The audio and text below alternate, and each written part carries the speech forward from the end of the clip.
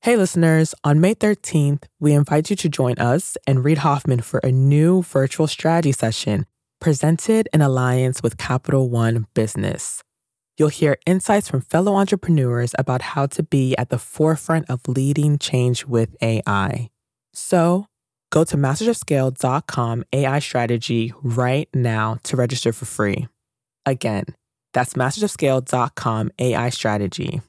Looking forward to seeing you there. Welcome to our midsummer episode of Masters of Scale. This episode will be joining Clara Shai, CEO of Hearsay. But first, we'll celebrate this midsummer moment with our annual episode of Masters of Scale Theater. This one is titled The Time-Traveling Mailbox. You'll shatter the bounds of the fourth dimension in pursuit of our ever-elusive theories on scale. And yes, we're traveling in a mailbox because it's midsummer, and my producers find that funny. To which theory is the mailbox taking us this time, Penelope? I don't know, Navigator, but this feels like a wild one. Whoa! It must be a long time ago, Navigator. What is that? It looks to be some kind of cyber cafe. We've gone back to the 1990s. I thought I detected an elevated level of flannel.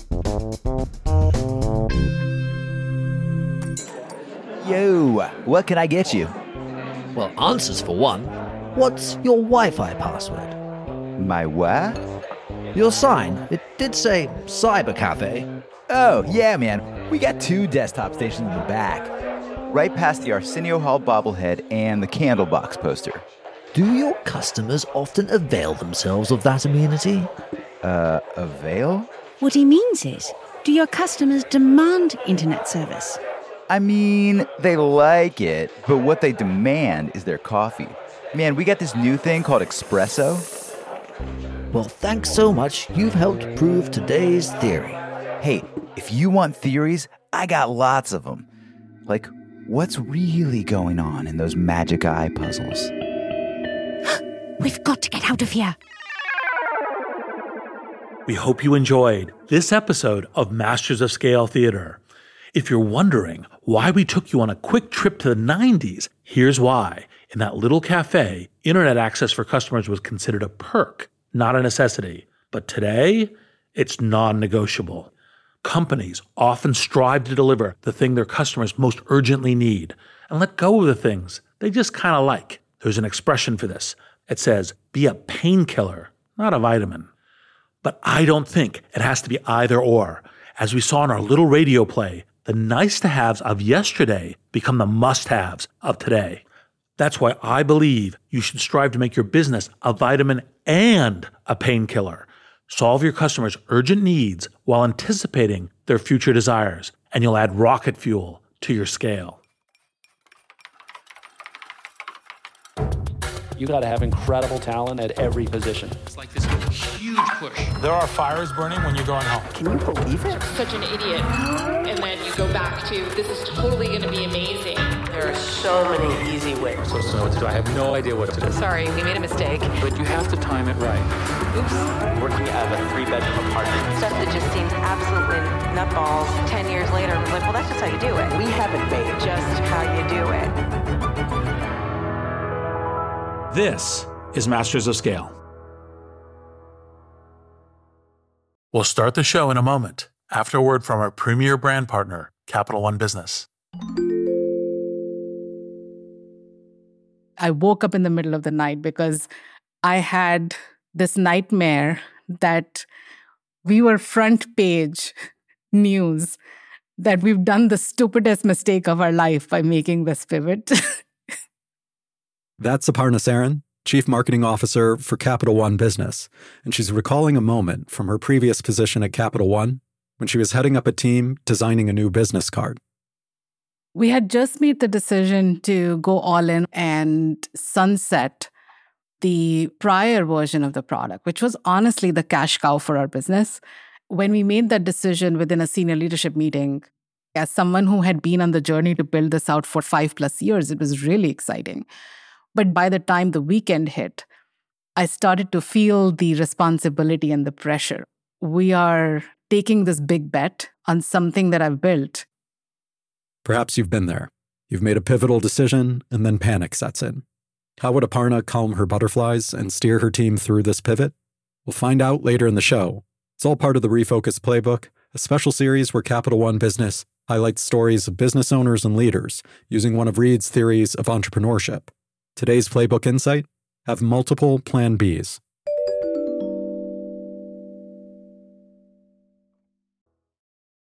I'm Reid Hoffman, co-founder of LinkedIn, partner at Greylock, and your host. And I believe you should strive to make your business a vitamin and a painkiller. Solve your customers' urgent needs while anticipating their future desires, and you'll add rocket fuel to your scale. There's a common saying in Silicon Valley: some products are vitamins and some are painkillers. Be a painkiller. Meaning, you're either something customers like but don't desperately need, a vitamin, or you're something they need acutely, like it or not, a painkiller. It's not my favorite metaphor. For one, it paints a picture of customers as addicts. But I also don't think it has to be either or. Products that serve an urgent need and also offer vitamin-like prevention or soul-filling delight will go farther than ones that focus only on need. And as we saw in our little radio play at the top, the nice-to-haves of yesterday often become the must-haves of today. I wanted to talk to Clara Shai about this because as co-founder and CEO of Hearsay Systems, she has found success layering what a customer needs with what they might want down the road. She got me thinking about the old vitamin painkiller metaphor by using it. Everything else that we were doing just seemed like a vitamin, not a painkiller, and we had a painkiller. We'll find out what Clara is referring to a little later in this episode. But first, let's borrow that time machine from the top of the show. Oi, you! Just where do you think you're going with my mailbox? Let's take a quick journey back, this time to the 1980s in Akron, Ohio. I was 4 at the time. My brother Vic was 11. Clara and her brother were the children of professors who had just moved to the Midwest from Hong Kong. Well, I was only 4, but I remember feeling like Akron was shockingly different. I mean, you can just imagine suburban life versus all the hustle and bustle of Hong Kong, plus language, plus how people talked and looked and acted and what they ate. But despite her parents having advanced degrees, the fact they were from universities in Hong Kong meant it was hard to find work. Because it dawned on my parents that they wouldn't be able to get the same jobs here in the States, I could sense their anxiety and their growing concern. Having watched her family struggle to get a foothold, Clara worked to inoculate herself against the same fate. When I got to Stanford, my dad had just lost his job. It made me grow up fast. Without a safety net at home, Clara looked for every opportunity to build her credentials. She was named a Mayfield Fellow, which is a program for future CEOs, and she became a Marshall Scholar, which, as it happens, I did too. After graduation, Clara headed to Google, where she learned a lot about the intersection of content and advertisement. One of the areas that became really interesting to me was the consumerization of enterprise. And so I really wanted to learn more about that, and I ended up joining Salesforce in product marketing. And probably the most relevant part, because obviously there's a whole bunch of things learned at Google and Salesforce, but you were one of the folks trying to connect Salesforce to the new social world. It was 2007, and at this point, MySpace was the most visited social networking site in the world. Facebook was just making the transition from colleges to mainstream. Public perception placed a brick wall between personal platforms like MySpace or Facebook and the professional, like LinkedIn. However, in Silicon Valley, it was still an open question whether there was a role for enterprise on Facebook's pages. That's when Clara took her programming skills and some open source code and proposed an answer to that question. So you had this idea for an app, Faceforce. So tell us a little bit about how the idea came about. I joined Salesforce as a product marketing manager to help launch the App Exchange, which is their partner integration marketplace. And separate from my day job, I was a Facebook user, right? That's how I kept in touch with a lot of my friends.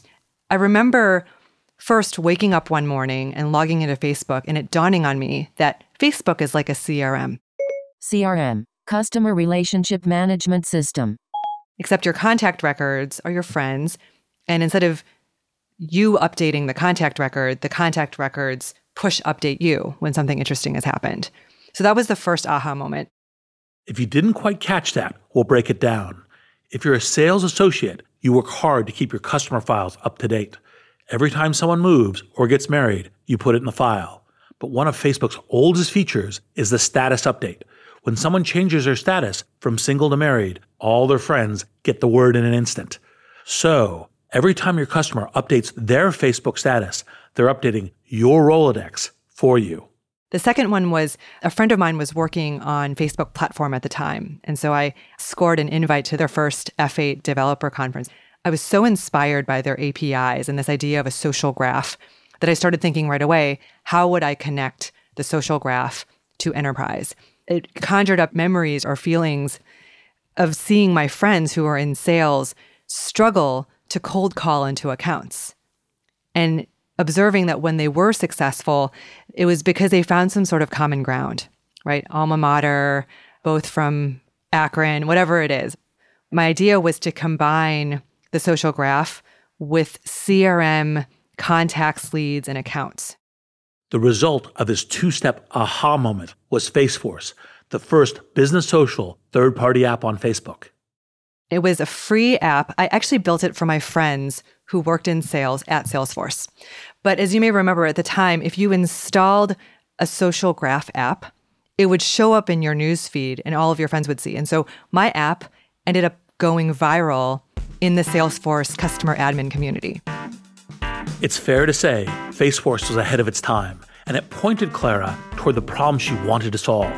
How can salespeople use these new emerging social platforms to both gather touch points from customers and improve future offerings to those same customers? And that's what Clara wanted to do more of. Not just put out today's fires, but build tomorrow's fireproof doors. I started getting invited to give talks, webinars, and Salesforce customer admin meetups. After one particular talk I gave, a publisher, she was in the audience, and she said, "Have you ever thought of writing a book?" That book became The Facebook Era, which had on the cover an old school Rolodex whose pages are Facebook profiles. As someone who remembers using an actual Rolodex, that illustration rings very true.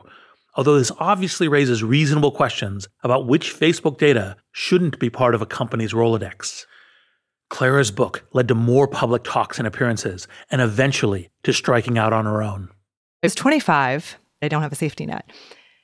This is all happening in 2008 when the bottom is falling out. I felt a lot of anxiety and self-doubt. This is a moment shared by every startup founder, the moment you decide to leave safety behind and jump off the proverbial cliff. It's exciting, but often painful too, and our willingness to take the leap may depend on our tolerance for risk. As Clara weighs that decision, I thought we'd take a detour to consider how you make that decision. Should you take the risk? Here's how one of our previous guests approaches it. The question I ask myself is, what is the worst that could happen, and can I live with it? That's Shelly Archambault, former CEO of MetricStream. You've heard Shelly on this show and on Rapid Response too. Shelly is one of the tech world's first African-American female CEOs.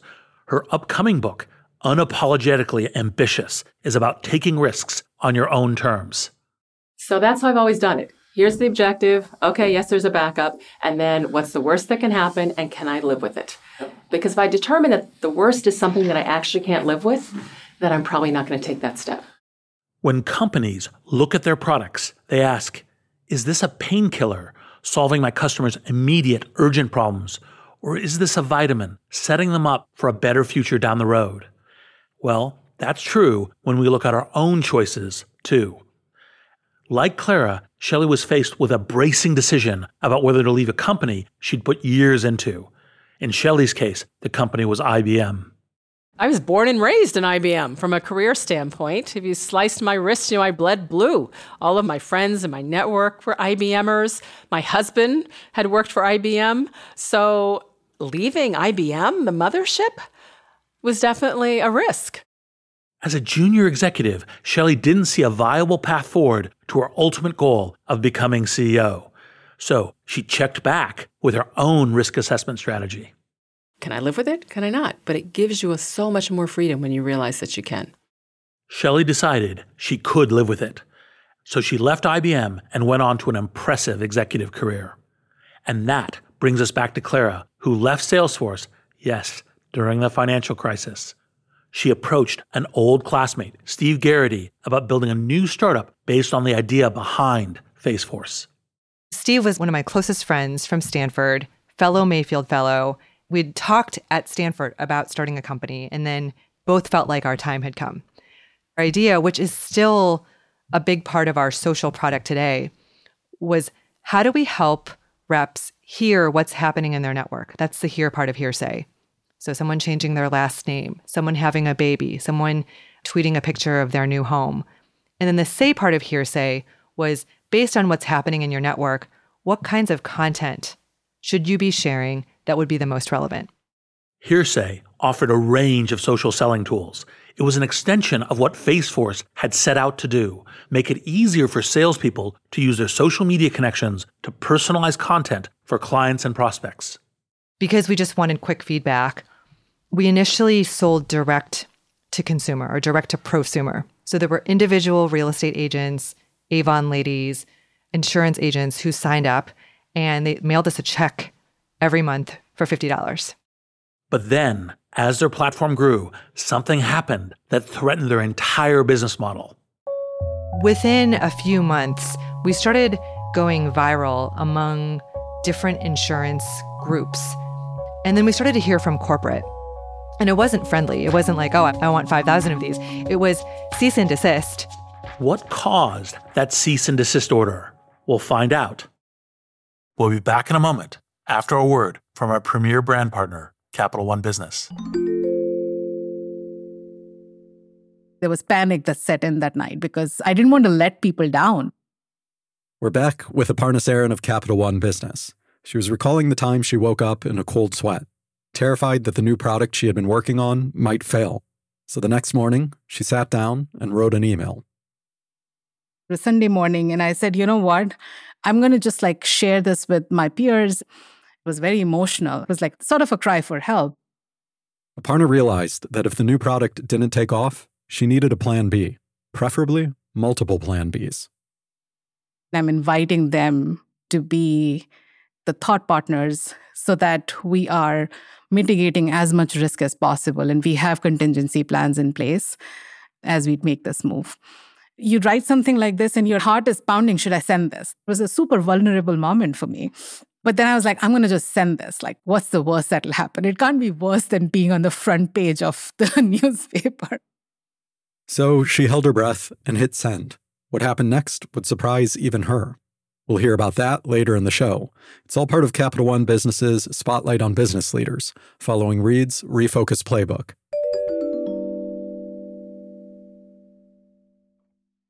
Before the break, Clara Shai and her brand new company, Hearsay, were getting cease and desist letters on behalf of sales reps who were using their social selling platform. We started to hear from corporate. And it wasn't friendly. It wasn't like, oh, I want 5,000 of these. It was cease and desist. You don't understand there are a bunch of industry regulations that preclude our agents from being able to go on LinkedIn or Facebook. In solving their customers' pain points, Hearsay ran headlong into one of their own: compliance. For all the financial managers listening, you know how many rules there are governing individual agents' behavior on social platforms. There are certain things they can't say to prospects, or they'll run afoul of the FDIC, the SEC, and other regulatory bodies.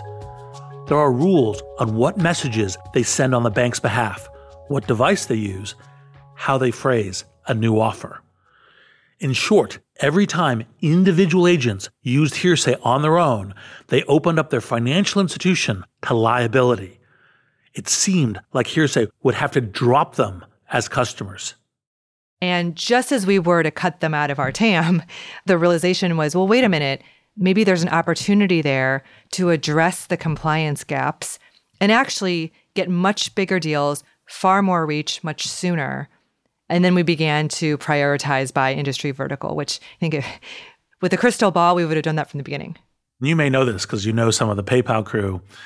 But one of the funniest things that I was in the room for when I was on the board before I joined the company full time was the whole idea was mobile cash payments. Then all of a sudden, all these eBay people started using it. And the discussion for the first week at PayPal was, we got to get these eBay people off. Right? This isn't the design. It was meant to be mobile payments and all the rest. And of course, nobody was using it for mobile payments. The eBay takeoff curve was a fast ramp takeoff curve.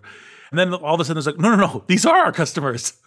Yes. For us, that pivotal moment was the decision to build compliance because it's a big commitment. It's many lines of code. And it's the kind of thing where an MVP doesn't cut it. You really have to nail compliance. Being compliant 90% isn't enough.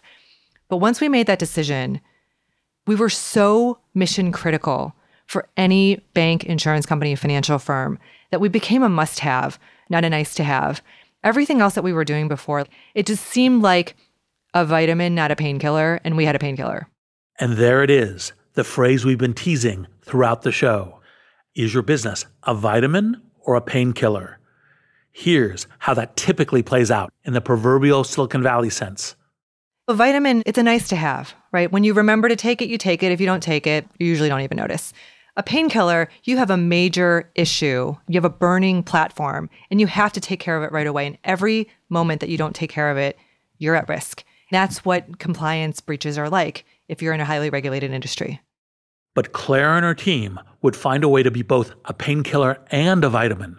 They started filling a role for enterprise that was essential and immediate, a must-have in classic Silicon Valley parlance. But must-have versus nice-to-have isn't a simple binary. Instead of serving individuals despite their employers, Hearsay started working with their employers, the banks and insurance companies who'd been sending those letters.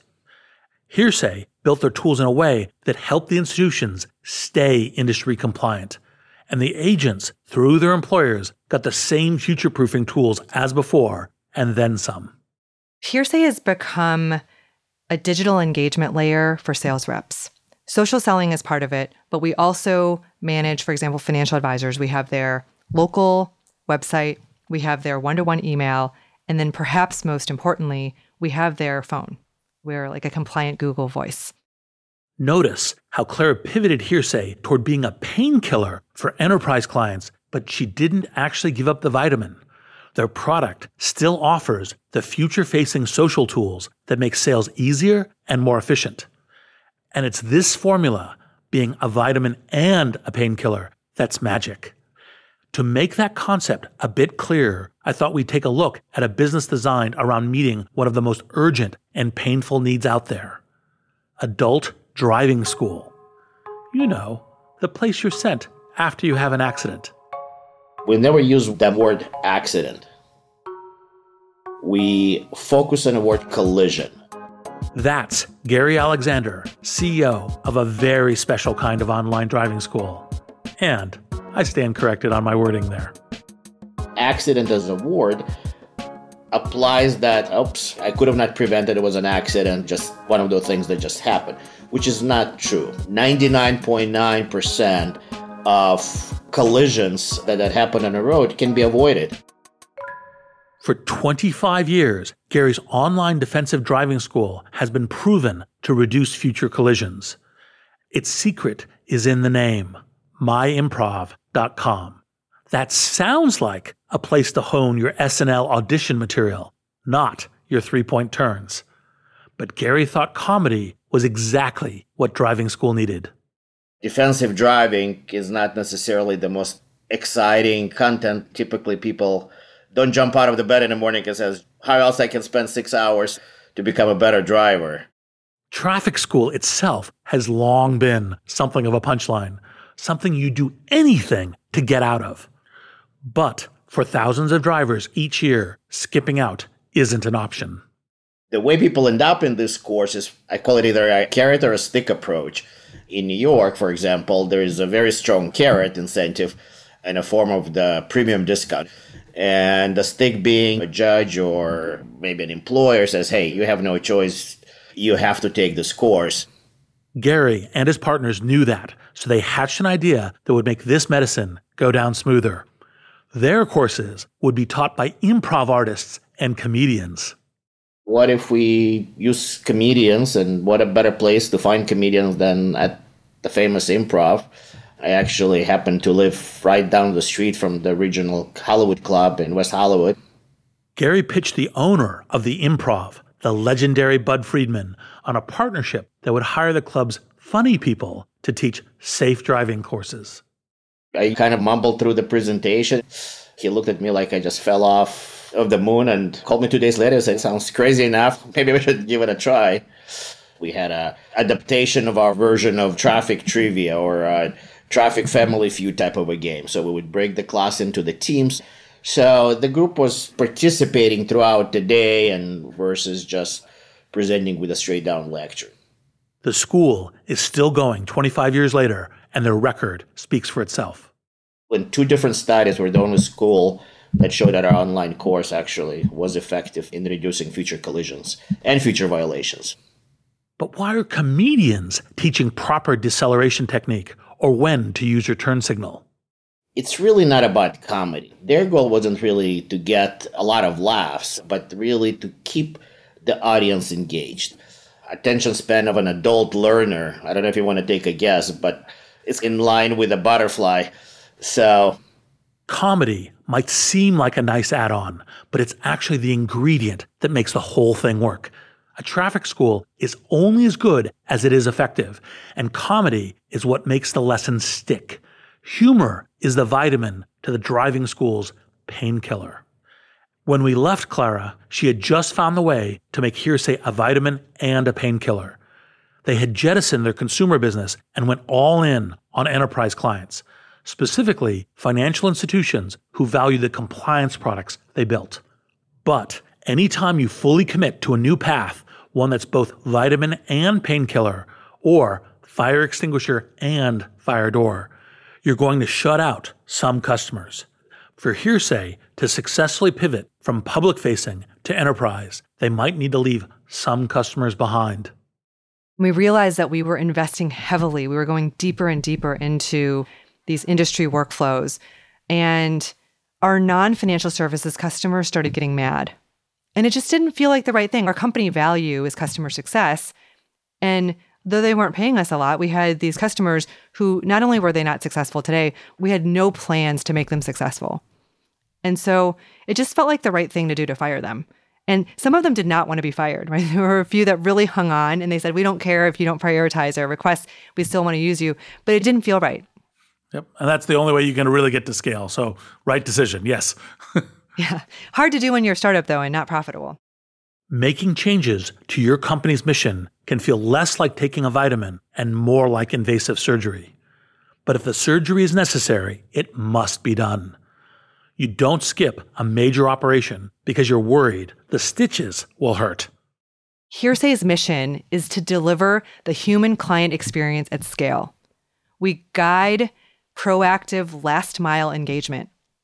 And so it's very clear to us, if something is not a human client experience and it's not proactive and it's not at scale, then we can't do it. And just being very transparent with customers about that and walking away from business that doesn't align with that. That focus on one type of customer allowed her company to scale fast. So it took a little while for Claire to realize something else might be wrong.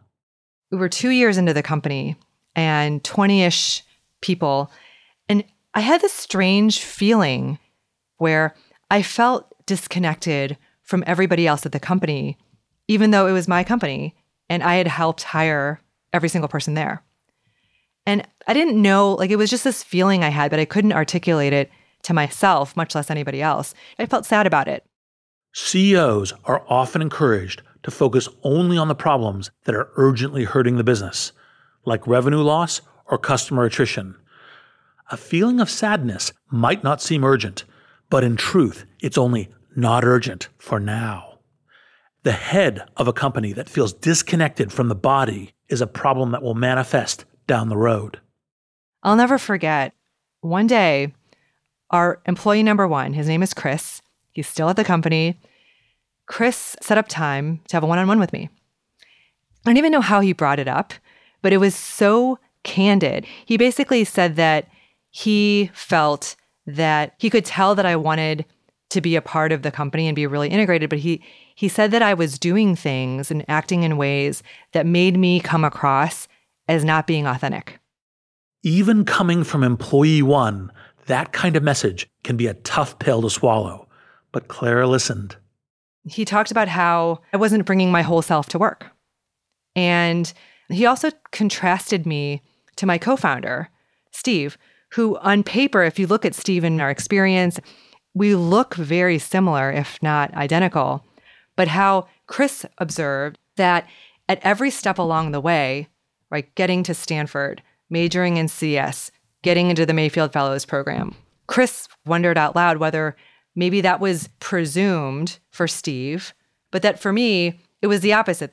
And so Chris is like, look, Clara, you have fought your way to doing all of these things, but now you did it. You're the CEO. Put your elbows down.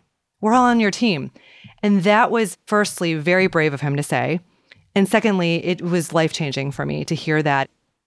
I love the insight that comes out of this story because it's such a good example of a CEO and a trusted colleague doing exactly what they're supposed to do. Just as companies create painkillers for customers, they need to take care of their own house as well. Because today's vitamin deficiencies become tomorrow's illnesses. Clara listened to her colleague when he came to her with honest feedback, and that prevented a feeling of disconnect from becoming a systemic rupture. She integrated this idea of honest feedback into their company culture. A lot of people say that they have a growth mindset, but then when you give them feedback, they get super defensive. And so, at least for the people I've interviewed, I learned from Chris, give them really direct feedback about their interview, and I just see how they react. That makes total sense. Some people, they panic, and then you can never hear from them again. But that's good. It's the wrong fit. The fit is we want to be always learning, and we want people to go, feedback, great. Exactly. Cultivating an environment that values honest feedback. That's one vitamin, if you will, that builds a healthy culture. Another one is creating clarity about how you define success. This was a really hard one for us because we didn't define what we meant by customer success. And so for many years, customer success became interpretive. Some people define customer success as, oh, my customer likes me. I know their wife and kids' names or their husband and kids' names. I have customer success. Some people define it as they've renewed. The customer is successful. That's not good enough. Customer success needs to be defined by measurable business outcomes that the customer sees. And how detailed do you track that? What we're doing for new customers gets very specific. We do a kickoff after they sign to remind them what they told us were the reasons that they were buying and to make sure that the project team that they've assigned is aware. And we mutually agree on what outcomes we want to achieve in what time frame, and then we start to have a plan. For our existing customers, we're having to go back and do a reset and say, hey, we've been working together for 7 years. Let's realign. You guys have changed. We've changed. There's a lot of new features you're not taking advantage of. Let's talk about what we're trying to achieve. What were some of the things that you learned to do that realignment well? The first is to be proactive. Don't wait until they're mad to have the conversation. Right there, in that last piece of insight, that is what I mean by being a vitamin and a painkiller.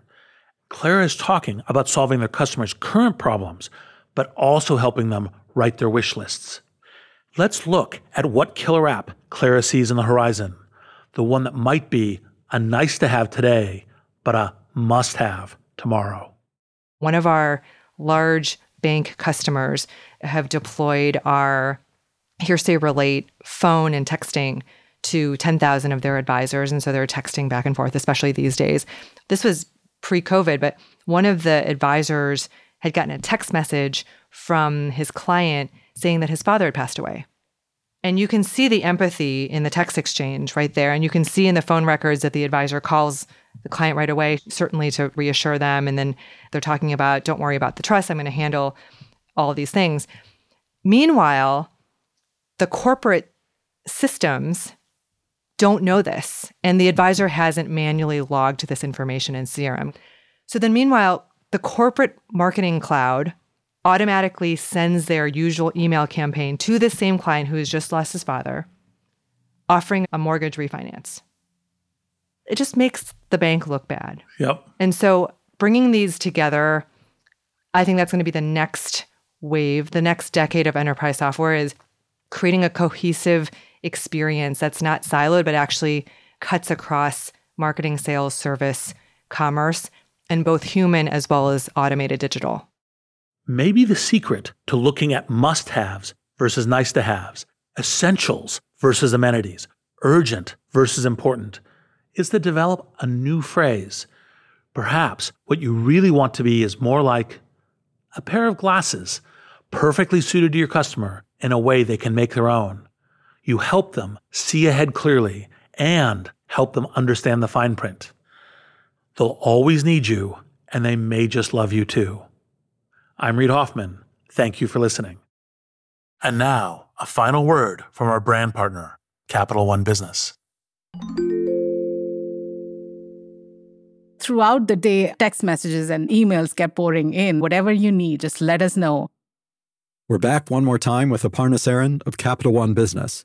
She was telling us about a Sunday morning email she fired off in a moment of panic. Minutes later, her inbox was overflowing. And the support she found wasn't just emotional, it was practical. We talked about detailed contingency plans, and we created our go-to-market strategy. Before we are in full rollout mode, we had stage gates so that we could test and quickly learn and iterate. And within a matter of 6 months, as we were rolling things out channel by channel, those stage gates would allow us to pivot if we saw something that we didn't like. That day, Aparna learned a lesson that stayed with her. Having multiple plan Bs doesn't just expand your options, it gives you new opportunities. The best way to pivot is actually open doors for thoughtful conversations, because humility in knowing that you actually don't know everything, as well as the empathy in knowing that disruption is always drastic and abrupt, helps you go through that pivot with other people in a very different way.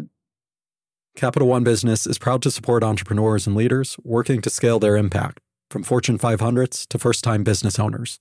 For more resources to help drive your business forward, visit CapitalOne.com/BusinessHub.